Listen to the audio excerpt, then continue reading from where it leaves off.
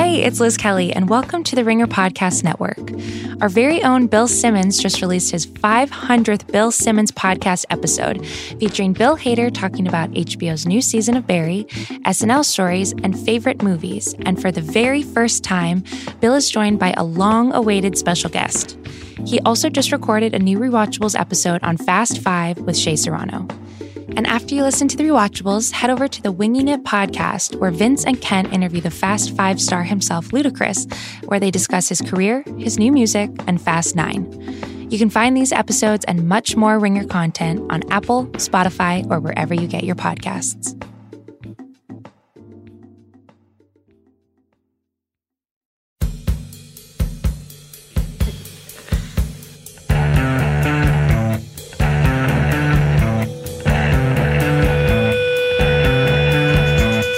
Welcome to the Dave Chang Show, part of the Ringer Podcast Network, presented by Major Domo Media. Today's guest is the chef barbecue master, Aaron Franklin of Franklin's Barbecue in Austin, Texas. We recorded this during South by Southwest a month or so ago. Last week, we had Ty Haney, CEO, founder of Outdoor Voices. Next week, we'll have the great skateboarder Eric Costin. But I was very excited to talk to Aaron Franklin, someone I've long admired, and a restaurant, Franklin's Barbecue, that is truly one of my favorite places anywhere in the world. We recorded this during South by again, and if you haven't been to South by Southwest, it's total insanity. There's just music and shit going on all day, everywhere. And at the Uber Eats house, we were recording, and I was cooking dinner later that night with some great American chefs.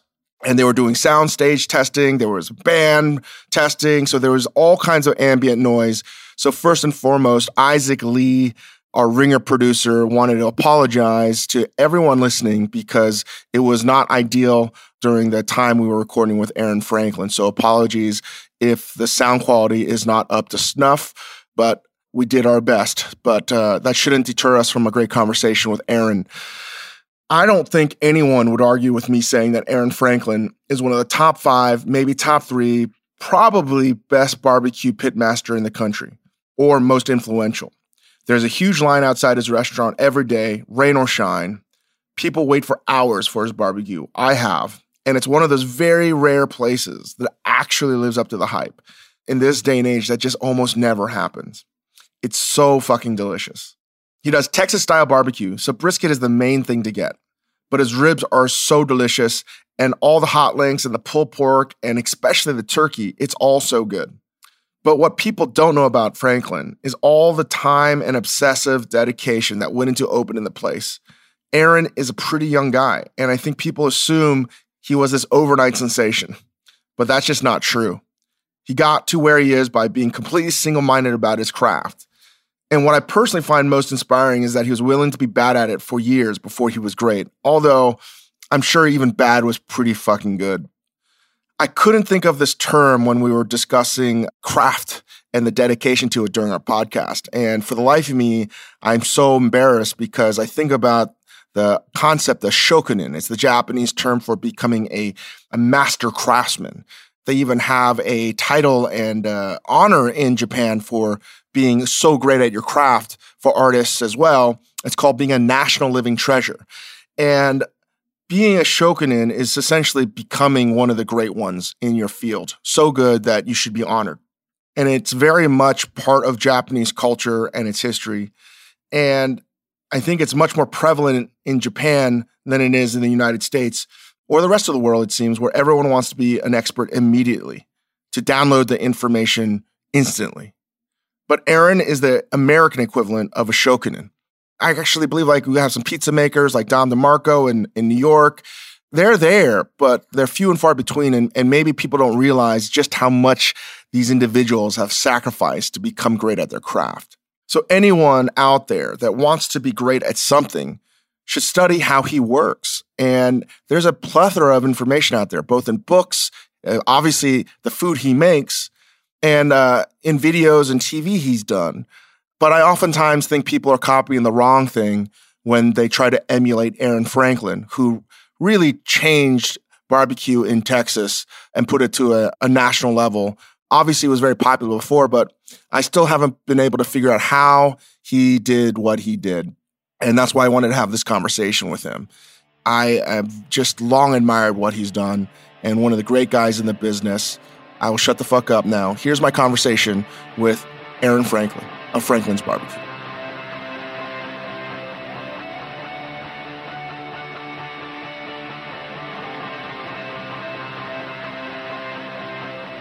Needless to say, my wife gave me a 24-hour pass. I'm on the flight first thing back to New York tomorrow. Yes, you are. Yeah, the baby has definitely changed the scheduling. I'm learning this. Nothing's going to go according to I feel like you've got about a year before you really like get knee deep and stuff. Like once they start to actually recognize you, it's game on, Dad. I'm a couple weeks in, so it's good. The lack of sleep hasn't been that bad because I don't sleep that much anyway. The only difference now is I have to like be doing stuff while I'm not sleeping, helping out, and it's great though. It's just been amazing. Yeah, it's sweet and fun. It gets to be a lot more fun too. I'm in the zone right now. I was talking about kids and stuff, but mine's like 5, and every morning she like crawls into bed and she's like, "Daddy, you want to snuggle?" I was like, "Oh," and I take her to school every morning and stuff like that. It's like, man, so in the dad zone right now, it's not even funny. Speaking of it, your child and your namesake restaurant, would you ever want your daughter to pick up the family business? Man, I don't know. We've thought about it a bunch because that's kind of how barbecue works. Traditionally, barbecue's always been a thing. It's like it's generation to generation. You pass it down, and it's like a family business and stuff. And it very much is a family business. But I don't think we're going to ever put any pressure on her to work there. I mean, she already works there. I mean, she busses tables and stuff now. She's good with a sandy bucket. But yeah, I don't think I want to put that pressure on her. Like if she's super into it and it turns out that that's her thing, radical, that's awesome. But like I want her to be creative and find her own passions and do whatever she wants to do. So she chooses not to do this, you're going to be great. Totally fine. Well, Willy Wonka that thing off or something. Because I ask this question to almost everyone that has kids in this business, and some are like 100%, I really want them to take it over. The older they get, the more, nostalgic they are about this idea. Yeah. And then others, I'm just like, there's no way. So, and that's kind of coming from my personal experience. I grew up in a music store. My grandparents owned a record shop and then turned into, they sold guitars and amplifiers and stuff like that. And when I was 18, my grandpa wanted to retire. I was like, hey, this place, and I'd already moved to Austin, at that point, and it was about 2 hours from here where I grew up. He's like, hey, I want to retire. I want you to take the family business. I'm like, ugh. And it was like really awesome that, he built that place to hand off to me one day. I didn't really know that, that was kind of his game plan, and that's cool. I mean, what 18-year-old kid would go like, man, a music shop? Heck yeah. But it was in my hometown where I didn't want to be. And it was a really hard decision to be like, man, I love you. I love this place. I grew up in that store, like fixing guitars and building tube amps and stuff like that. But it wasn't my thing. I was like, I got to figure out what I want to do with my life. And it was kind of hard for him. So I think I just don't want to put my kid through that. Right. Well, understandable. And what about the decision? Was your choice to get into food difficult, or was it music at first? Well, it really naturally happened because I just played music forever, and I still do. But it kept me, so my kitchen, I don't really have any real kitchen experience because I played music at night. So thus I couldn't work in restaurants at night. So I had to have a day job. But if you kind of think about like, kitchens versus music, I mean, it's pretty much the same thing. I mean, like we run our restaurant like a band and stuff. So I think it was a pretty natural progression as I realized that it was getting older, and Stacey and I were going to get married, like we've been dating for a long time and stuff like that. And it's like, going on tour is not as cool as it used to be. I think I need to get a job. Man, this barbecue thing's really fun. Was that like bittersweet? You were like, well, I gotta hang these up? No, it felt super organic. Like I didn't even question myself. I was like, maybe I'm just not feeling this. Like, I mean, if you're driving around in an unmarked van for years, like playing music and stuff, sleeping on hardwood floors from strangers' houses, like, well, that's really no way to live. I think eventually I kind of just started growing up like most people do sometime, maybe. Is there anything that you learned as a touring musician that has made you more successful as a chef, restaurateur? Yeah, I think all of it. I mean, really, the way that we set up, because we started off in a little barbecue trailer a little over 9 years ago, and I think there are parallels between the way that we do that. Like we cut the brisket and we cut all the meat like on a cutting board in front of the customer. It's like, that's like your show. Like you're on stage, you know, it's like, hey, blah, blah, blah. You got to kind of use car salesmen and stuff and make things work and time everything just right. And you got to like keep the energy going and pace everything same way you would do with a show. But then like you have this whole like practice, like getting ready for the show. And that's the cooking process. You're up all night. You're doing it over and over and over and getting better at it and tweaking little things. And then as far as like the way like we make decisions, the way like hire people, like it's pretty much the same as a band, I feel like.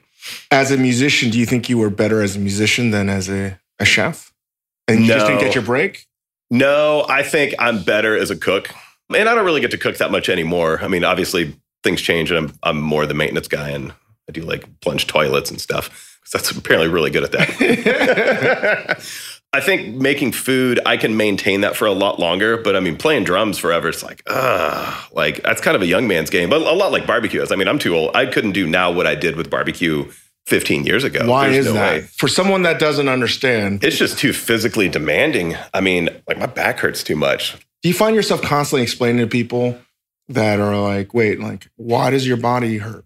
Like it's called age. Do you find that people that are like on the outside looking in, trying to understand what you do a little bit better, they're always a little bit dumbfounded as to the physicality of yeah, for sure. And I think more people realize that now since barbecue's kind of it's a lot different than it used to be and the interwebs and all that stuff. But I mean, I still have people say, and maybe they mean it as a joke, I'm not sure. But people kind of pop in and be like, oh, so what time did you get here to start cooking all this stuff? It's like, I didn't. I got here at 8:30 after I took my kid to school, did some emails, made an espresso, you know, and just kind of busting tables and stuff. But yeah, I mean, I think the idea that there can be just one person cooking 2,500 pounds of meat on 6 cookers, and then that, you know, it takes 24 hours to cook one day's worth of food anyway. So that's 24 hours. Then you've got service. And then like at the end of the day, like you're still standing there. It's like, man, I used to do it like that all the time, but I'm just too old. Sounds like someone wants to show you how to play drums. I think so. So there have been days you've been working the pits and you've had to put 2,500 pounds of meat and put all this. Absolutely. And how many pounds of wood do you think that is? I don't know about wood. It's about 6 cords a week. And the weight really depends on how much moisture is in the air, how green the wood is, all that kind of stuff. But it's light. Quite a bit. Every day, that's wear and tear on your joints. Oh, it is. My knees are crapping out from, you know, back in the day when we cooked in trailers. I would lean into trailers with meat lugs, you know, as leverage. And now my right knee is like super messed up. And it's just from that. And it's like being on your feet all day. I mean, obviously being in kitchens is hard, man. But I don't know. Maybe it's me. I find myself always explaining that to people. It's like your body breaks down because they don't think it's like a sport. Sometimes it's so athletic, though. Right? Like I jammed my finger on a Nerf ball when I was a kid. Like I am not athletic in any way. But yeah, like cooking and stuff. I mean, you've got the fluidity in your movements. I mean, I think it's super athletic. Light on your feet. You know, I mean, there's some athletics going on. The dance, and I'm sure there is the routine for everyone that works at. Absolutely. Right? Yeah. Know your job. I love that stuff. It's so much fun. And I see that. When I go to Franklin's, and it's funny you brought up the idea of sort of a family business or like the intimacy of a band, because that feeling that when I first went into Franklin's and you see the line, and it's one of these places that, again, it's got a very long line because people want to eat there. And it's one of these very few things in life where it's as good or better than the reputation. Well, hopefully so. And it is. And that's a pretty lofty reputation too. You're like, it's got to be the best thing in the world. It's like, it might not be, but you're going to have fun. That's the thing is right when you walk in and you get into the actual physical space, you're being greeted, you want a beverage, there's like a energy in the room where it's positive. And I've done a few events with you over the years and how you treat your staff. Everyone's got a nickname. Everyone's got this sort of their role. Yep. It's like a band. It is like a family. I mean, like any kitchen or any restaurant. I think, you know, so you mentioned the line and stuff. And I just had a conversation with somebody a little bit ago about like lines. And it's like, well, how do you keep people happy? And I mean, obviously like good energy, not to sound like a weird hippie or anything, but just like, just good vibes, man. Like everybody's happy and stuff. But I think it didn't start off this way with Franklin Barbecue, but I think we've kind of evolved into it. But I think of it, and it's not just like a lunch. It's not like you're going to get a sandwich. Like you can get a sandwich anywhere. You're building memories. Because can you talk about that a little bit more? Because this is what you do better than anyone else. is building that memory. It is a memory. But think about like some of your best food moments in life, right? It's like your grandma's house. You're in some weird place. It might have been like some not even that good of a food, but it's like where you were at and how it smelled and how it tasted and who you were with or what the weather was like or whatever. And I think that kind of, I mean, that's kind of what got me into barbecue in the first place. It's like kind of the nostalgia of it, you know, the smell of the wood and the crack of the fire and all this stuff. And those were my memories that translated and then, you know, kind of turned into Franklin barbecue and stuff. But I think it's some of my favorite memories, and they usually revolve around food. And it might not, maybe the food wasn't even that good, but It was where I was at that time. Food nostalgia is a weird, funny thing. It is a weird thing. And I kind of thrive on it, you know, with Hot Luck Festival and stuff, and then like Franklin barbecue, obviously. But yeah, I think we're kind of like, I think all of us are sort of in the business of making memories. But this is, again, the highest praise I can give you because I admire and I try to study individuals in all fields that make something look easy. And obviously barbecue, we're not only talking about the technical aspects of barbecue, which is, we could talk about it endless, right? I mean, it could either be, I say this all the time, but it could either be like as dumbed down as like throw a log on it and make it hot. You know, it's fine.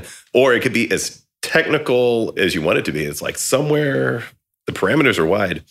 Because that is the idea. I mean, when I think of you, it's oh my gosh, I'm so full from eating too much Veracruz tacos. I can't even remember the Japanese name for masterclass, like craftsmanship. It's oh yeah, I forget too. It's several people have told me though. Yes, that. I want to punch myself in the face, but I'd have to Google it later. But I don't know. I don't know what to Google. That is what I think you're in that class, right? It's the American version of that, and you're so single focus on making that. But the idea of single focus, I think, takes away from the complexity of everything and all the different variables, which we won't get into today. Because they're out there. There's a lot of stuff. And I mean, just talking to you sometimes, you were just talking about the cord of wood. How much does the wood weigh? And you were talking, well, it depends on if it's green and the moisture and blah, blah, blah. And that's fascinating. But what I was saying was that you make it look simple. You make the operation of feeding people, of being hospitable, seem easy. And I'm not even talking about the cooking. Yeah. You don't get enough credit for being, I think, the epitome of hospitality. Well, thanks. And I mean that. Like, people say it's always about the fucking food, but like, you go there and people are courteous. Well, it should feel like grandma's house. Yeah, and they're nice. Yeah. And you feel like you feel like you're at someone's home. And that's not easy to do. And I had this epiphany when we cooked at Chris Shepard's Southern Smoke. And I saw you setting up your barbecue rig with the whole team there. And I was like, they're like, how many trailers do these people have? I mean, how many trucks of stuff did you brought? 2 trucks full of stuff? Yeah, 2 heavily loaded down trucks. I think this year we're taking a box truck and a van. You brought your smoker, and you also brought your own heating element boxes, right? You're all hot boxes. Oh man, you got to travel with the CVAP. I was like, what is going on here? No variables. And that's the bane of all these like guest chef gigs, is like you're always working on someone else's home turf and it sucks. And that's why I don't do festivals. It's so hard. But people think it should be easy. Yeah, man. It's, you know, somebody like, say, Hot Luck, for example, you know, like that was the whole premise, to make a festival where each chef is like, well, what do you need? What do you want to do? And to be realistic about it, because like I don't do festivals as, you know, somebody would be like, oh, we need 1,200 portions. Here's a pack of hot dogs, a Weber grill, and you get a $200 stipend. And it's like, I'm just doing brisket. I need firewood. I need 2 like huge cookers to pull this off. I mean, like, but yeah, it's really hard. I mean, because all that stuff, to take out the variables and to actually cook off site, you have to bring all your own stuff. Barbecue is so like out in left field for that kind of stuff. And I'm seeing you set this whole operation up in Houston, out in the back of Underbelly. And I'm like seeing all this. And I was like, fuck me. Like, he understands something that I don't think a lot of people get, is that people want to taste your food. They may not get the opportunity to go to Austin. And if they are, you're going to treat them like they're real customers. Yeah, in your absolutely. Restaurant. That's pretty special. Is fucking amazing. Well, the thing, you know, you're talking about like hospitality and stuff. And I think that when something has that much passion involved in it and like that much like heart and soul, it's not the food, it's not the wood, it's not this. It comes from the heart, like any food or like a ton of like music and stuff too. But you can't fake it. You can't just like have a product and then try to like slip in the backside with hospitality. Like it almost has to come first, I think. I spent time with a Buddhist nun in Korea, and she was like, in my lifetime, the happiest person I'd ever met. Cool. And she was saying that the food tastes good because all the nuns are in a good place. Right? Oh, that's awesome. It's made with the best intentions. Mm-hmm. And for a long time, I was like, well, I believe that, but let's be honest, how real is that? Like, I'm not believing in the new age that my positive energy is being transferred to the food. But I'm more like, wait. But you can taste love in food, though. You can taste love in food, and that's what I can't describe. Yeah. There's places that I love that defy reason why I love so much. It's like Franklin Barbecue. That's not no reason for it. But there are places that don't even serve food as good as Franklin's, but I love it. Yeah. You happen to have a place where you also serve amazing food, but it's still made with love. And which is why I think it's one of these rare places that people are like, I need to have it because it defies what I believed it could be. Yeah. And I keep on wondering, like, how do we do more? That's the tricky part, though, because you can't replicate that. Like, when you get the magic on something, tons of stuff all over the place, but you can't replicate magic all the time. Like, we can move Franklin Barbecue across the street, and it might taste completely different. Like, I don't know. Like, there's just something special about that, something special about so many other things. It's so hard. But I keep on thinking that maybe it's similar to the whole idea of there is a correlation to the individual that talks to their plants and they're always healthier, right? Yeah. It's not the fact that they're talking to their plants, the communication to the plants. No. It's the fact that they're watching them all the time. Yeah. And that minutia. Although I talk to the briskets. Hey, buddy, how you doing today? Do you? I say we let them go. And I feel like this is something that I'm trying to rediscover. And, with this podcast and a lot of people in the industry listening to it, it's like, wait, how do we cook that's this, based on this, before the awards, before all this other shit that has gotten lost and amplified because of food media? Yep. Is at the end of the day, people would kill to have what you do. And I think those that even understand that it's very hard for what you do. It's almost impossible. Yeah. What they're copying is the wrong thing. Exactly. Yeah, I agree.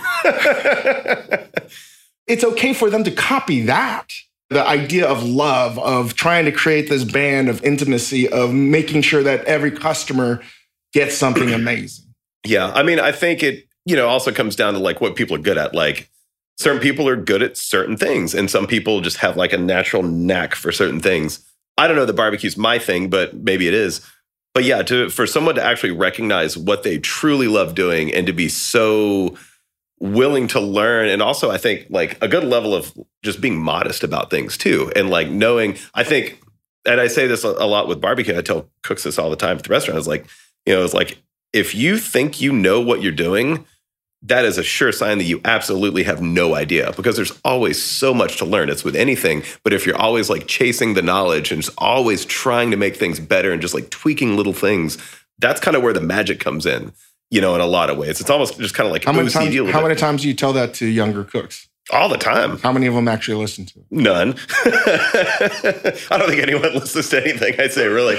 But you're telling them that's the key. But that's totally true, though. It's like if you're cocky enough to think you're like, oh man, I make the best, and that's kind of always been a thing with barbecue, which it's one thing I really dislike about the barbecue stuff. It's like, oh, I make the best, blah blah blah. It's like, no, nobody makes the best. The best doesn't exist. Everybody just you do your thing. Can you explain that? Because we live in, again, a food world. All these lists everywhere and all kinds of stuff. It's like, man, no one's really the best. Like, this could be the best thing at this given time right now for this particular experience. But that doesn't mean it will be tomorrow. That doesn't mean it wasn't yesterday. Like, it's a giant moving target. And everybody's best is different. My best is way different than what we make at the restaurant. My best is way different than anything I'll ever obtain. But I'm trying to get there. And it's similar to when I talk to some of the best sushi chefs in Tokyo. They all pride themselves. They all think that they're best, but they're like, we're all, on any day, on any piece of fish, the best. Just learning. Yeah. Yeah. There's a confidence that's married with this extraordinary humility. Mm-hmm. And you have to have that balance. But that's what I'm trying to say. How the hell do you explain that to someone that's listening or a younger cook? I think it comes with age is kind of what I've started to learn. Because you're basically like, hey, I'm listening to Aaron. He's telling me that I need to be humble and open, but simultaneously I need to be an expert and know everything. What an oxymoron. Yeah, it's tricky. I mean, everything has its balance, and I think just staying balanced on things is really important. Not to sound like a crazy person, because really, just no, we talk like crazy people here. Throw a log on it and make it hot, and I'm sure it'll be fine. But yeah, just like for that balance of detail is also the balance in humility, and also the balance in just like kind of knowing when to let it go too. Just be like, nah, it's fine, whatever. Just stay laid back at the same time. And going back to me observing you setting up this amazing operation, and you had the longest lines by far and away, and I was so jealous. Yeah, it's always embarrassing when that happens. No, but it was like for a reason. Do you know who is cooking in this parking lot? Why are you in this table? And I was like, wow, but people are leaving with joy. They were like, oh man, I waited 3 hours for this, and it's awesome. And it was just one bite. But, that's such a hard thing to do. But what I saw was you had brought your own, not only your own smoker, your own hot box, your own meat, everything, right? You also brought your own stanchions, like the line dividers. Totally. I was like, what kind of lunatic is this? No detail left unturned. But it's just barbecue. And like, shame on me, because you were sort of like deprogramming me, because I was like, oh, it's got to be like simple. But it's how you approach fucking everything is the furthest thing from simplicity. Yeah, very true. My wife gripes at me all the time. She's like, you're making it too complicated. I'm like, no. Just give me a minute. And there was a nice rhythm, right? Like, yep. I don't know if you realize I was going there. I wasn't trying to eat. I was trying to eat, but trying to observe. You're there. You might as well get a bite to eat.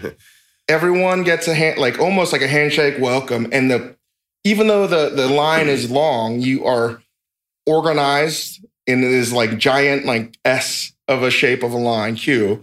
Everyone gets to actually get their plate of food. They get a greeting. And it's slow. You guys are not trying to move slow, but you're trying to treat each guest as they're like a real person, not a number. Yeah, well, and that's true. And that's what we do at the restaurant, too. We're like, oh, I stood in line for 4 hours. Well, if you show up 4 hours before a restaurant opens, of course. But the timing for the line at the restaurant and the timing at events and like Southern Smoke and stuff, it's like when that person is in front of me, like time stops. Like that is their time. Like if they want to within reason, of course. Right. We're not going to have like a deep heart-to-heart or anything. But yeah, like at that like second, like that is their world for the 30 seconds or the 1 minute or whatever. That's because so amazing. They've waited for this thing. I'm sorry. Like I love that this person is in front of me that I've never met, and I'm totally gonna like talk to them. Like I just want to know about them. That's so cool. Where did you get that sort of like Zen mentality of like we're gonna be in this moment, me and this person? I have no idea. It just kind of happened one day. It happened before we opened up the barbecue trailer. I don't know. I think I probably got a lot of that from my grandparents' music store, actually, just kind of the way they treated, customers that would come in as always regulars and, buying stuff. It's like, oh, hey, Billy Bob, how's your kid? Get his braces off, like small town Texas stuff. But I think that kind of carried I don't know. I like talking to people, I guess. I have explained this to others when you get to Franklin's or if you are getting the food at Franklin's in an event.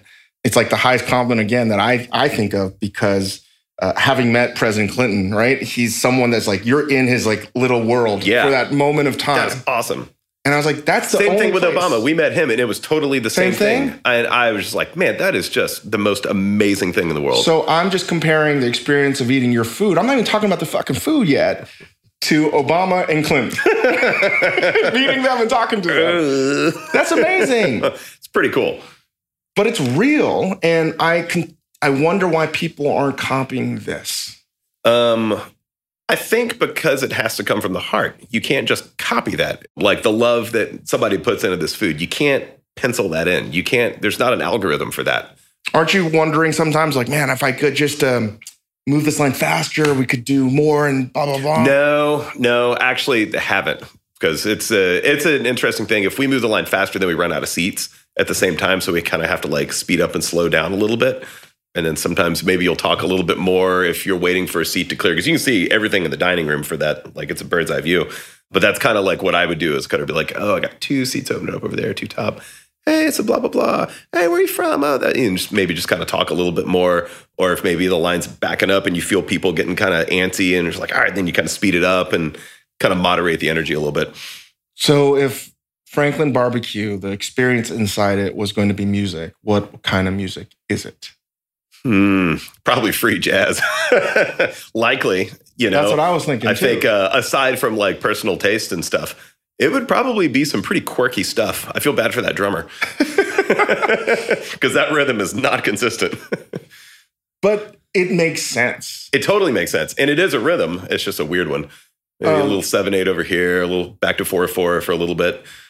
It's understanding the vibe, the zeitgeist in the room. Yeah. Well, and it's the same as cooking. I mean, it's the same as, any food thing. You just gotta, there's a certain level of like being really detailed, calculated, but then you also have to leave a certain bit of wiggle room for just like the craft or like the art of it. We had a little bit of these conversations in the past. The guilt of not being at work every day. Oh, man, it's rough.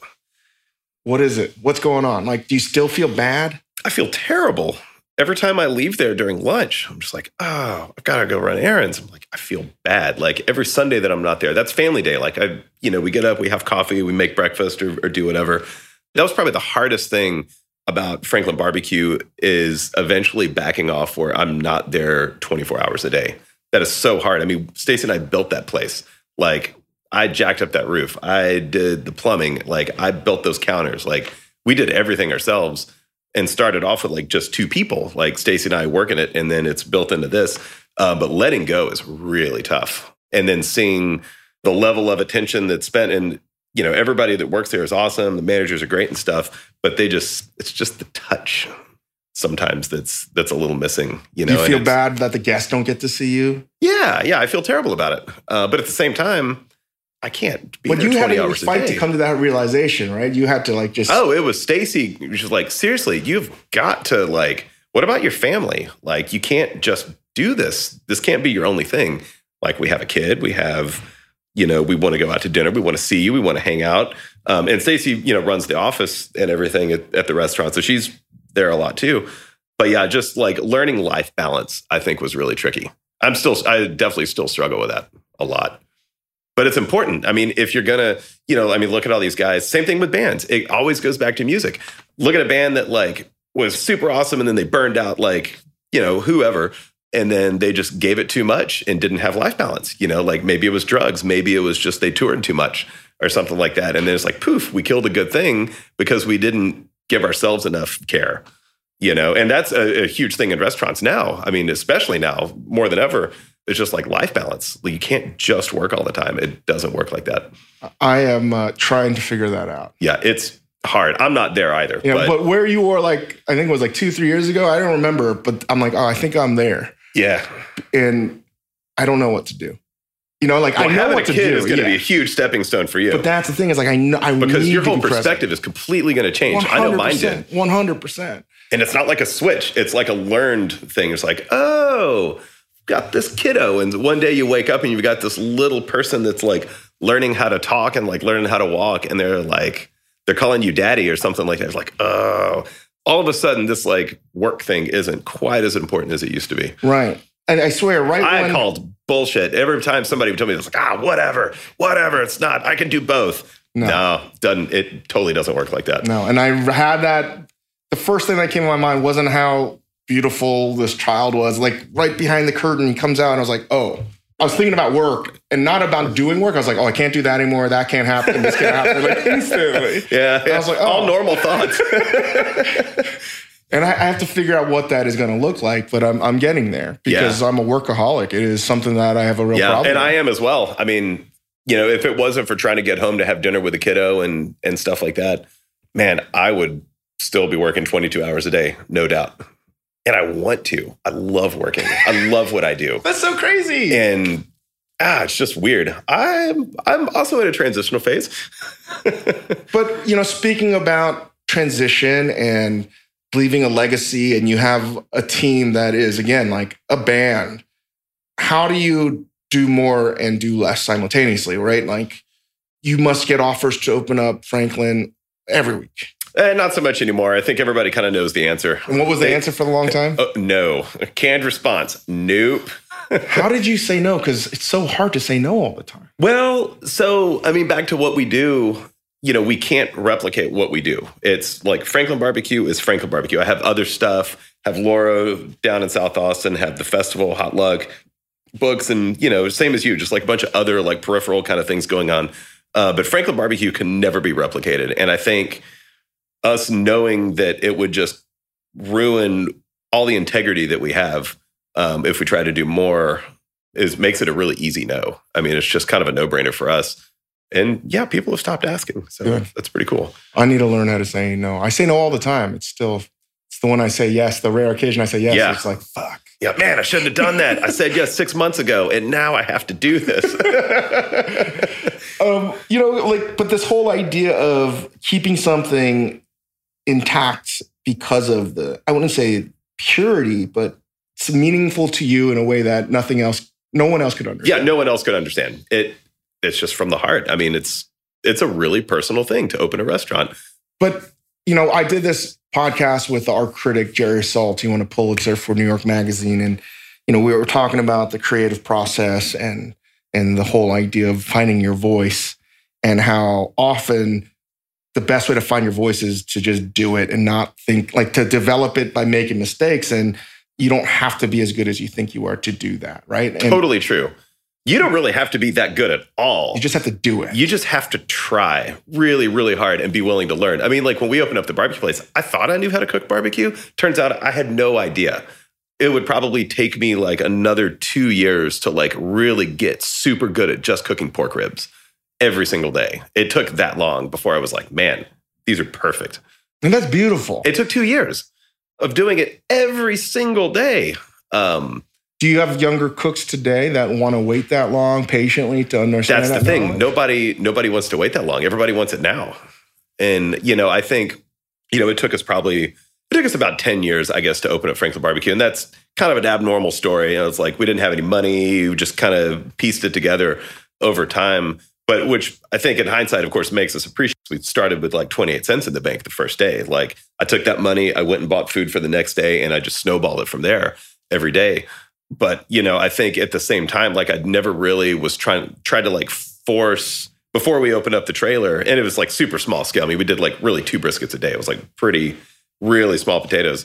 But I never had the pressure like, oh, I've got to get open this week. Oh, we've got to get open this year. Oh, in 1 year, I need to have a restaurant. I was just kind of like, let things organically happen. When things were naturally ready and all the things were in place, it's kind of, I think about cooking brisket like this. Like you can't like force a piece of meat to do what it's going to do. You can't force a fire to cook the way you want it to cook, but you can guide it. And I think kind of life in general is a lot like that. I can kind of guide myself into this barbecue trailer that we wanted to open. I'm going to make a comparison that you probably have never heard and no one's ever heard. What you just described to me of 10 years of finding your voice and getting there is to me eerily similar to Ferran Adria. Ah, yeah. You guys are on the polar opposite ends of the culinary spectrum, right? Couldn't be further. Couldn't be further. But you're on the same spectrum that gets the same end goal. Cool. And I just want people to just go out in the wilderness and just figure it out and struggle just in the best way possible. Well, I think you do need to struggle a little bit. It's like, we have these youngsters that come through the restaurant, want jobs like, oh, I want to make this much money. It's like, you're not worth that much money. Like, you've never done this before. Like, why would I pay you? It's not even about pay even. It's just like that attitude. It's like, oh, I need to make this much money. I need benefits. I'm 22 years old. I went to culinary school. It was like, you haven't experienced anything. Like, you haven't really learned anything. And that's the old way of working in kitchens too. It's the old way of playing in bands. Like, it's all the same thing. It's not that I want them, and I'm not putting words in your mouth, to like suffer financially, any of these things. No, it's not about that. Not. But it's like, you need to understand why to love this so much. You have to work up to that. Like, you can't just have everything you want when you want it. Like, that's not how I work, And I think, you don't just like go out and buy a new car every day because you want like a different color. I mean, like that's a bad analogy, but you got to work up to stuff, sense. And like people were like, oh, I want to be like Ferran, and I want to work at LBE, but people don't realize from the almost the early 80s to the mid 90s, he ran a highly, he just failed for 10 years. Yeah, but he got there. He got there. He didn't give up. Yeah.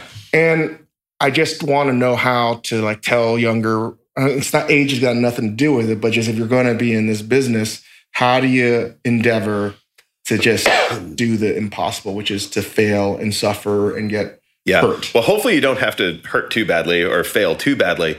Thank goodness we never really did with Franklin. We got crazy lucky in the, a month into it, it was just already getting crazy. Before we go on, let's take a quick break to hear from our sponsors. Today's episode of The Dave Chang Show is brought to you by ZipRecruiter. Hiring used to be hard. Multiple job sites, stacks of resumes, a confusing review process. But today, hiring can be easy, and you only have to go to one place to get it done. ZipRecruiter.com/Chang. ZipRecruiter sends your job to over 100 of the web's leading job boards, but they don't stop there. With their powerful matching technology, ZipRecruiter scans thousands of resumes to find people with the right experience and invite them to apply to your job. As applications come in, ZipRecruiter analyzes each one and spotlights the top candidates so you never miss a great match. ZipRecruiter is so effective that 80% of employers who post on ZipRecruiter get a quality candidate through the site within the first day. And right now, my listeners can try ZipRecruiter for free at this exclusive web address, ZipRecruiter.com/Chang. That's ZipRecruiter.com/Chang, CHANG. ZipRecruiter.com/Chang. ZipRecruiter, the smartest way to hire. And now, back to the show. While you've written about it, you've done a ton of talks, and there's a ton of YouTube videos and all this shit about you out there. How do you say, and how do you feel like you were able to put your fingerprints on something that's been so widely done already in the past? Everyone's done, especially Texas barbecue, right? Well, I think when we opened up, the barbecue scene wasn't what it is now. I mean, it was really, in Texas even the quality of barbecue wasn't even what it is now. I mean, that game has completely changed. But I think, it's kind of like find your passion, find what are you good at? What do you want? And I think I always set goals way too far. People complain about that, about me doing that a lot. They're like, man, your goals are just too lofty. I'll put, things on people. Can you go back to that? Are you trying to not reach them and fail towards getting them? I put my personal goals way further than I know I can obtain, because I know I'm not going to get there, but I'll still land better than I would have if I put that goal shorter. Please explain this more, because this is something that I try to totally stupid, I'm sure. No, but I say the same shit, and I wonder when I look at the expression on someone I'm explaining this to, they're like, the fuck are you talking about? You're a weirdo. Why do you want to fail? Failing upward? What? It's kind of true. Even just everything, timing, or it's almost like a game. How much better can I do this? And, you just kind of nitpick everything. But yeah, I mean, obviously the goals of the barbecue that I wanted to make were so far ahead of any barbecue I'd ever had. So far past any barbecue that I've ever made. I had this vision of absolute perfection. I know I'll never get there. It might not even exist, but that's what I'm shooting for. And then so when I fall short, I'm still doing pretty good. It's kind of well, we keep on talking about this paradox thing again somehow, some way, right? And I think it's kind of more personal goals and stuff. But, people at the restaurant are hey, I expect this job will probably be like this. It should go like this, like this. You're like, that seems unrealistic. I'm like, yeah, I know. Just try. just go for it. But how do you keep them how do you encourage them to follow on this path of failing upward? Well, because it's not failing. You're still succeeding. But they see it as failure for sure. No, because it's only a fail if you don't try. We sound like Yoda. Yeah, kind of. I'm going to start talking funny too. Again, not to sound like a total weirdo, but, and I'm not really just walking around thinking of this stuff. It's the only way that you can really fail is just by giving up, I think. I mean, It sounds like a first grade teacher trying to give out gold stars or something here. But it is kind of that simple, I think. I think if your goals are super lofty, why would you be stoked to just be mediocre? Life's too short to be mediocre. Totally. Anymore. Just what's the harm in trying a little extra hard? What's the harm in we know what's going to happen at the end of it all, right? Yeah. We're not going to be here. Yeah, totally. It really doesn't matter. And if you're perfectly content with not trying, whatever, that's fine too. But I'm not. Like, I love the goal of just like trying to do stuff that I really want to do. And this whole idea of what you're doing and making barbecue, what was the reason for this resurgence, or not even resurgence, this newfound love of barbecue in not just Texas, America? All over the world. Yeah. I mean, what happened? I blame the internet. So I kind of backtracked. Like when I got into barbecue, it was really just like a little cooker in the backyard, like every good Texan, cooks a brisket, here and there. But just like this, something kind of like, I guess I got like just really excited about like the smell of the fire and just like kind of the quest, because it was unobtainable. I didn't know what I was going for. And I definitely didn't know how to get there, but I love the learning process. I mean, it's like making beer, making wine, or like roasting coffee. Like there's all these little subtleties that kind of play in it. I'm definitely a details guy and just kind of got into it there. But when I look back about then, there weren't barbecue places like there are now. In Central Texas, especially, you had to drive 45 minutes to an hour in almost any direction to get good barbecue. And good wasn't quite what good is now. That target is totally moved. And I think, when we opened up, maybe that was the very early days of like a few people sort of getting into barbecue. There weren't blogs really. There weren't like TV shows. They didn't have YouTube. The internet, wasn't really doing a thing Same yet. thing with ramen. Yeah, totally. No one knew shit. No one knew a thing. And a lot of people still don't know anything about it, much like barbecue. But I think it took a couple people that just kind of like had some magic, and somebody wrote about it. And then it just kind of snowballed from being on the internet, and blogs and magazines, and people are just like, oh, what is this? Same thing as ramen, totally. It's like, wow, that's been around forever. What's going on over there? Is there too much barbecue now? There is an awful lot of it. And I don't really go around eating barbecue too much. So I kind of also don't pay any attention to what's going on in the barbecue world. But how are you able to distinctly have the Franklin experience when everyone's effectively cooking the same stuff?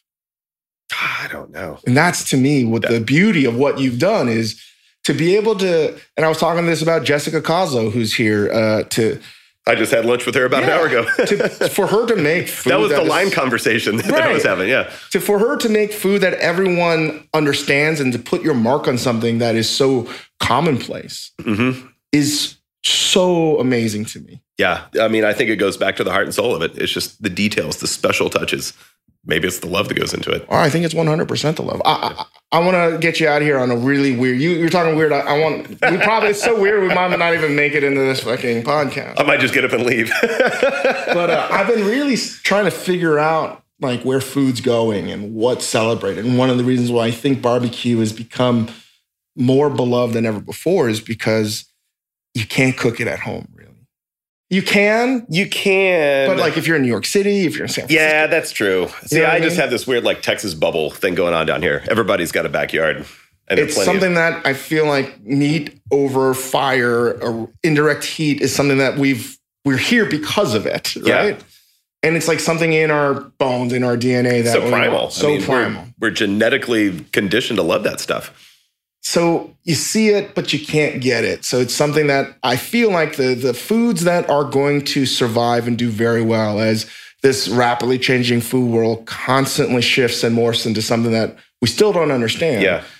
If I were you, I'd be stoked because people are always going to want what you're making. People are going to want sushi. People are going to want the great pizza makers. The very thing that you said you're doing about trying to understand the love of it, and not just the love that you extend to the guest that's at your restaurant, but the craft of it, the years of technique and mistakes, that's the stuff people are going to pursue to seek out to eat because now that everyone knows it and everyone can possibly do it. Yeah.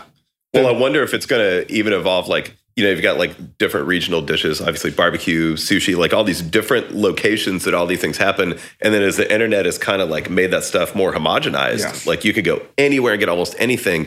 I kind of feel like it's going to evolve back to its roots. You're like, oh, well, that was kind of a bunch of baloney. It turns out you can really just get the best pizza here, or the best sushi really does come from here, or the best barbecue really does come from here. So it might just end up coming full circle, kind of like everything else. That's the craziest thing is I think we're going to come full circle. Yeah, I totally think you're right. And the very foods that we love are the things that you can't get immediately. Because they're special. Yeah, they're special. They mean something. And that specialness is where I think I get really weirded out because I'm wondering, have we lost what's special in eating? Right? Yes. I think we're losing it. And that's what I think it's going to come back. It's going to come back, but that's what makes Franklin such a fucking amazing thing. Waiting in line, as stupid as it is, fun. It's fun, and it's suffering almost, right? Like a little bit, yeah. Right? You're delaying your gratification. I've never looked at it like that, but yes, you're totally right. You're delaying your gratification for something, and then like you worked for it, and then once you get there, you're just like, "Hey, how's it going?" It's not that just looks really good. Can I have that? Instantly in front of you, and you lose the meaning of why you're even there to begin with. You're not just looking at like some weird YouTube video of something. Yeah, it's special. Yeah, and I don't know where it's going, but if I were like thinking about getting into this business, I would try to focus on the kinds of foods that you can't replicate. Yeah, right? Well, that's the thing about Central Texas barbecue too, and I think how everybody got crazy for Central Texas barbecue is like a certain firewood. I mean, it's like you're hanging out at like Sam Jones' place. It's like it's a certain wood, it's a certain hogs. It's like all these little like real specialized things. You know, and barbecue is such like, even though it's a genre of food, but it's even got like subgenres, like a ton of them. But yeah, just the regionality. But do you think that specialness, that loss of specialness, the loss of sort of earning your like celebratory thing is what's wrong with cuisine today and dining? Kind of. Right? Even to the point of like, there's a reason why supermarkets package their meat in plastic and styrofoam. They're trying to desanitize it to the point where it fell off a tree, pretty much like a fruit. It's just not even... It's not exciting. And we've seen this, and I know this, like when I see cooks bring in their own fruits and vegetables that they've raised or foraged, or if they've been lucky enough to go hunting, or if they've slaughtered their own animal, they fucking treat it like it's the Holy Grail. Oh, absolutely. Right? And then if you cook that, all of your friends that come in, they want to partake in that celebration because this pleasurable thing that you're about to enjoy was derived as suffering. Yeah. Right? It really and it is. might not ever happen again. Might just be that certain time and place, that certain memory that you have. And maybe that fruit's not very good. Who knows? But it's got a story, you know? And that was my weird thought. Yeah. Because when I think about, and I swear I think about this a lot, when I think about going to Franklin or going to your favorite restaurant and it's not something you can obtain instantly. Yeah. That's what we all want, actually. I think so, yeah. It's the forbidden fruit. Yeah. I mean, when I travel, like I'm not... You know, you're not just going to like Burger King's, like eating like the same burger that you can get everywhere. You know, it's like, ooh, man, this guy's making something neat over here. Like, I want to go to that place. I'm going to go sit on like somebody's back porch and have a rad meal or whatever. So how do you think we educate that to the consumer base then? It'll probably just naturally happen. I think it'll end up being like anything else. Like people that care enough will start to seek those things out. And then the others, you know, people that don't care, just don't care. Like it's no big deal. But I think it'll be... I don't know. I mean, I guess we'll probably just kind of continue the way it is. You know, I mean, obviously, like if you and I are traveling someplace, we're going to seek out like a certain thing. Like, what can we get here that we can't get elsewhere? What's special about this place? Do you go to restaurants in other cities now and you're not looking for the best? You're looking for the best, like the worst, best restaurant? Yeah, totally. I mean, I love hole in the wall, like just super crappy dives and stuff. But places when you're people like, why would you go there? You're like, because I like it. Yeah. Yeah. And it's not off the radar of everyone's. Love that stuff. Yeah. Although, you know, good restaurants usually have a bunch of hype too. So yeah, I still go to those places. So I don't know if I got too weird at the end. Man, that's not weird at all. That's pretty good, actually. All right. Anything else you got cooking? Anything that the listenership should be aware of? Oh, man, not much. Getting ready for Hot Luck. And talk about Hot Luck real quick. Yeah. So Hot Luck is a little food festival I do here in town with a couple friends. It's kind of like the anti-food festival. It's more focused on like super rad chefs, you know, and I invite everybody personally. It's just a bunch of friends cooking with friends and, you know, real kind of like little like Southern Smoke, just like a bunch of homies hanging out. It's a 4-day festival, happens on Memorial Day weekend here in Austin. That's May 23rd through 27th for this year. About 55 chefs from around the country. And I had to bail personally last year because I just been in the fucking weeds. But too much stuff going on. But I do know this from talking to other chefs. And if you get an email from Aaron to inviting you to his festival, you do it in a way that is the same way you get your barbecue at your restaurant. It's exactly the same way to the chef. It's like, hey, man. Hey, I really want you to do this thing. Yeah. Like, yeah. Because it means something. It's special. And you go out of your way. What do you need? Oh, man, we're building grills for people. Like, you literally, can you talk about that? You have built cooking equipment for these chefs. So like the way that we do it, of course, it takes a whole team. It's not just me. But, you know, like I'll ask like a cook. Like this year we have someone cooking, Luigi's mom, because she makes great empanadas. What? Like there's no restaurant involved with that. Like she's just awesome. You know, so like I invite these people because of what they do and also because they're just rad people. You know, I mean, it's not like about like who's on TV or who does this or like how many awards you have. Like it's about your heart, you know? And I think that's super valuable. Obviously, it's what we've been talking about mostly. But like it's kind of like each chef is kind of customized. It's like, well, what do you want to make? What have you not gotten to make at any other festival? You don't do festivals. I usually ask people that don't do festivals, like myself. It's like, oh, I've always kind of wanted to do this. It's like, okay, well, what do you need to cook that? We need to make a grill, something like that. And I'll have them sketch something out and then we'll go build it and stuff because I have a welding shop. And then we do it and then we keep it for the next year. And then it just ends up being in the inventory. So we're just kind of building up this huge inventory of like weird cookery and stuff like that. And, you know, Andy Ricker's got this weird grill that I built out of 55-gallon barrels. For the chicken, right? Yeah. Doing the chicken. We keep modifying it a little bit each year. It's pretty like Frankenstein at this point. But like there's certain like cookers that just belong to chefs that like keep coming back. And, you know, I don't ask the same people more than a year or two in a row. It's like, give them a break, come hang out. So it's just kind of like an extended family of homies pretty much. Can I offer you a challenge for building something? Go for it. I feel like I'm trying to knock off like everything I love in American food. Like there's a few things I haven't done. Like Benihana, like restaurant concepts, right? Like the one thing I really want to figure out how to do is Peking duck. The oven is a very unique Y'all have been working on that for a while, right? We have cooked ducks every possible way except for the way they do it in Beijing. Yeah. And obviously it's a different way because of the they're not trying to get smoke, but it's a high heat and there's a whole process of how they clean combustion, so you get different. Yeah. But I don't know how. I don't know how that's going to happen. We should talk about that. You should sketch something out and send it over to me. Yeah, let's talk about that. I would love to figure that out. See, this is the stuff that keeps me going, man. These are my fun projects. Because I'm telling you right now, Peking duck is sort of like your barbecue. It's the one thing I will go to fucking Beijing if I'm lucky enough just to eat that stuff because it's one of the top 5 best things you could possibly eat because you can't get it anywhere else. Let's figure that out. If I build it, you're going to have to come cook on this thing for hot luck. 100%. Yeah. Done. Really, though, seriously, let's totally talk about that. This is my fun zone. This is what I do for fun. Well, Aaron Franklin, thank you so much.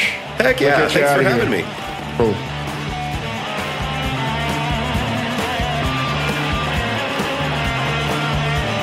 Well, that was my conversation with Aaron Franklin.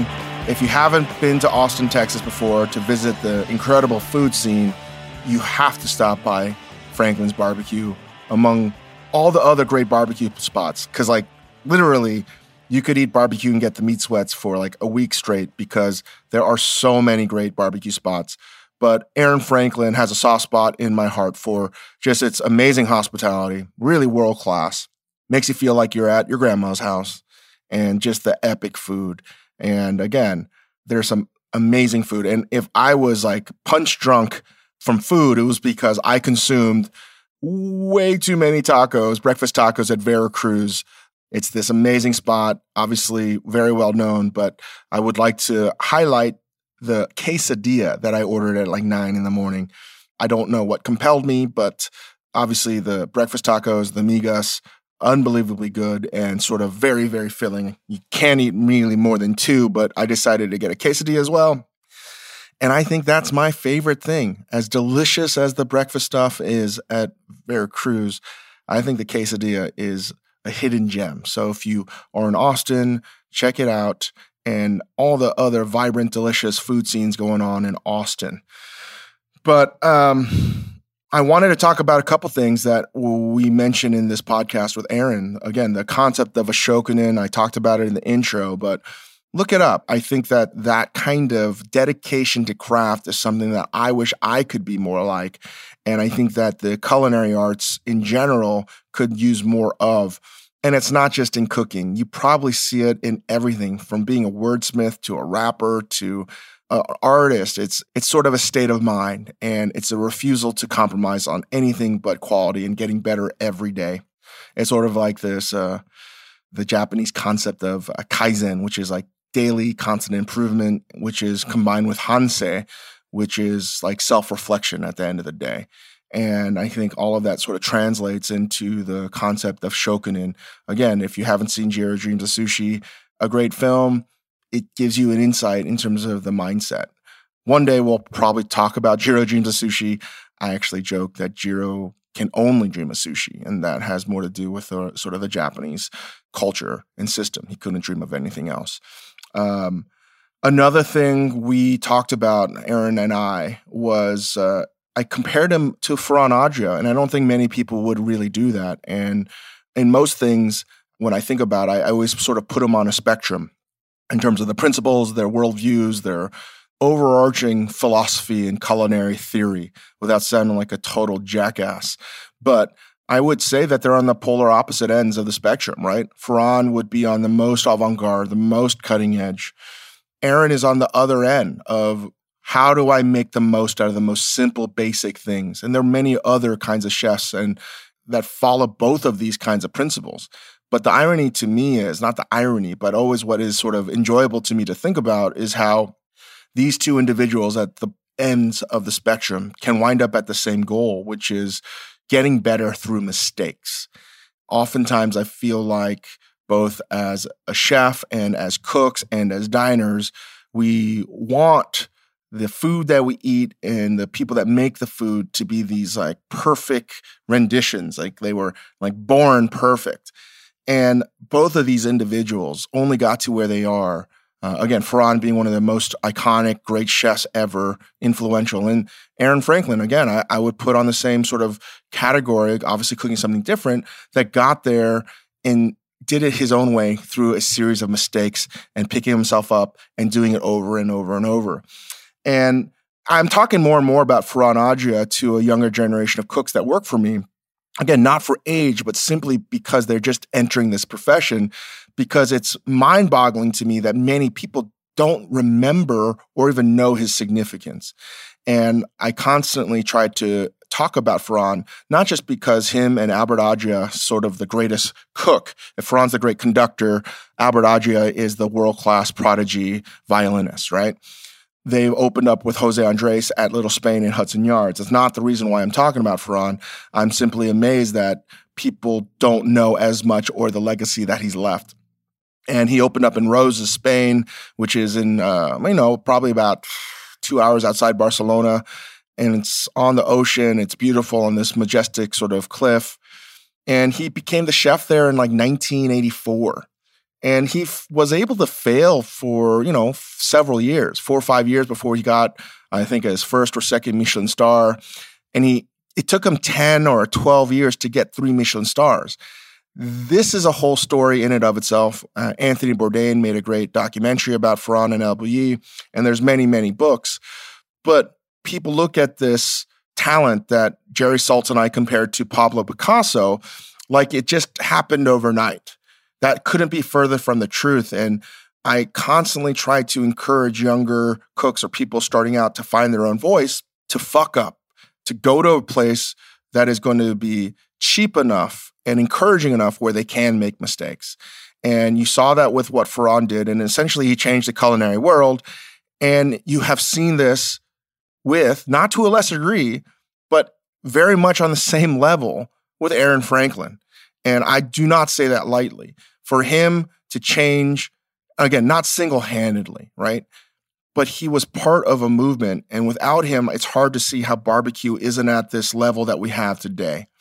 And with his vision and his dream and just grit, him and his wife and his sort of network of friends created this cult, this family that is Franklin's Barbecue. And I find it to be one of those beautiful things in the culinary profession, both as a fan and a diner and as someone that loves sort of following chefs and how they do things. And I wanted to talk about Aaron's sort of commitment to hospitality, something that I think gets lost because I think that I can be guilty, and I'm sure others have as well, because they think that it can be easy. Oh, they're just making barbecue. How much more nuanced and complex can it be? But the reason why he's great, besides being a fantastic cook and caring about it, he gets the whole package, right? It's about how you walk into his restaurants to how you leave, and even to how you are greeted when you're at an event. And there's just like, most people sometimes mail it in. Some people, I've mailed it in when I do events outside, right? Like it's sometimes the last place you want to be. And I've always admired him because he never fucking mails it in, ever. And you can't say that for a lot of chefs. And to make it look easy the way he does is truly remarkable. So I look at chefs like Aaron Franklin as like the tortoise and the hare. So you make it look easy, but you wind up winning. And he has a very inquisitive mind, and I just admire him so much. You can spend your time like hating, or you can spend your time doing. And Aaron is about creating community and doing things. And again, I'm not trying to blow smoke up his ass. I just trying to say it is so hard to carve out something unique in any walk of life, particularly in barbecue. And I don't think he gets enough credit. The guy really just cooks with smoke, meat, and salt, right? That's pretty much it. And you're talking about a very well-known craft, barbecue, particularly Central Texas barbecue. And to help create this sort of renaissance in barbecue and to help have a distinctive style within like a subgenre of barbecue itself, that's unheard of. That's so fucking hard to do.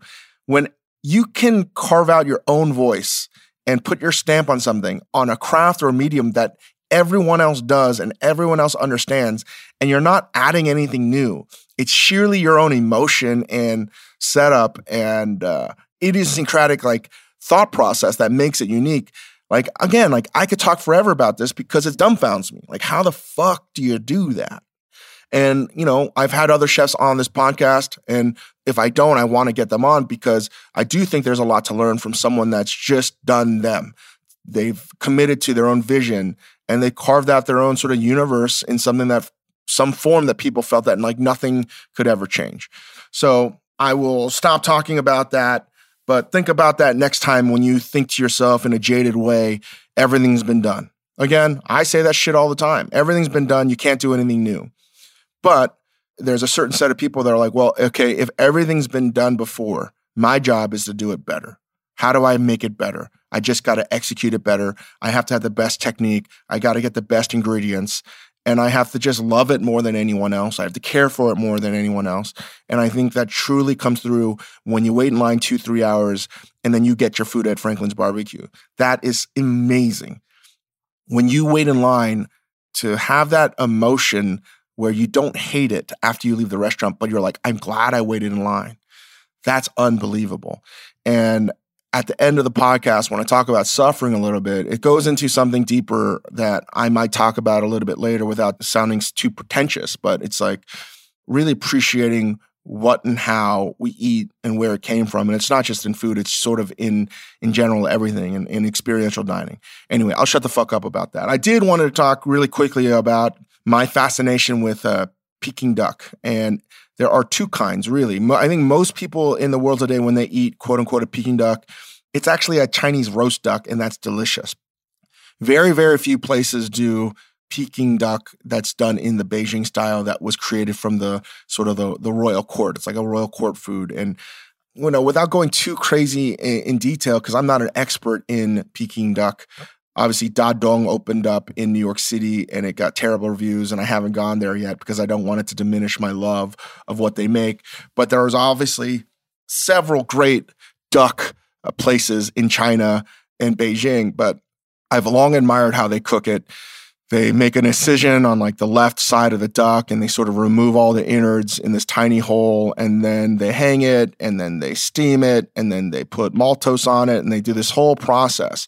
And why I think the ducks there are better is because they don't just rip out the cavity from the bottom of the duck, from the ass of the duck, essentially, right? Because you want it to steam. Most of the roast duck that we have, or Peking duck in America and outside of China, it's hammered. The meat's overcooked and it just isn't moist. And what I've long admired, again, about great Peking duck is that you could have the skin and this magical chemistry happens where the skin becomes crispy and almost like honeycomb wafer, crackly deliciousness type.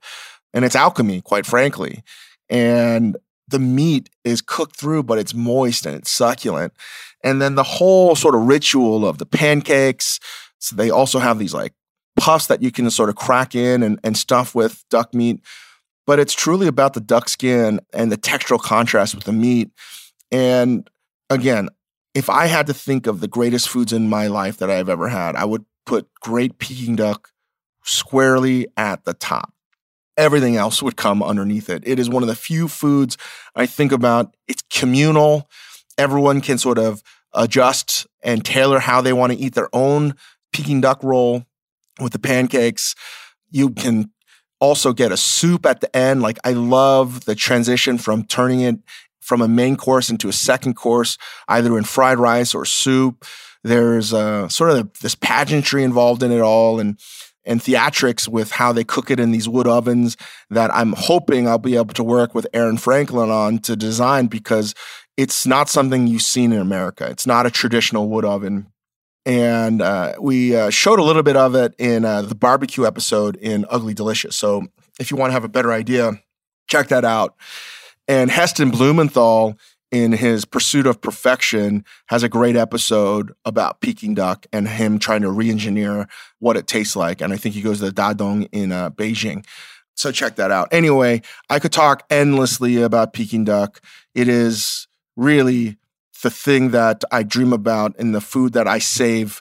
And I rarely eat any kind of Peking duck in America because I don't want it to sort of ruin my idea of it, this platonic version of Peking duck. So I rarely ever get to go to China, but when I do, it is for sure the thing I want to eat the most.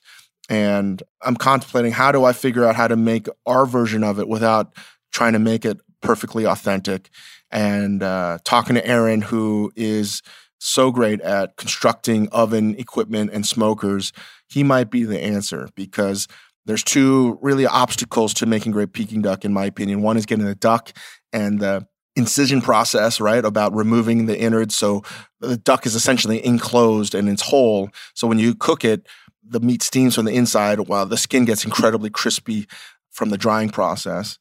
And two is the ovens. While you can have a close cooking process, it's not going to be the same thing. I think that the Chinese duck ovens are unique and literally designed only to cook ducks, and they do it in a way that I don't quite understand, which is why I want to figure it out.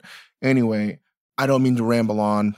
Stay tuned next week for our conversation with Eric Costin, or I don't even know if it's going to be a conversation. It's going to be basically about our night out the night before, or me staying in and Eric Costin going out, and his impact on skateboarding and culture.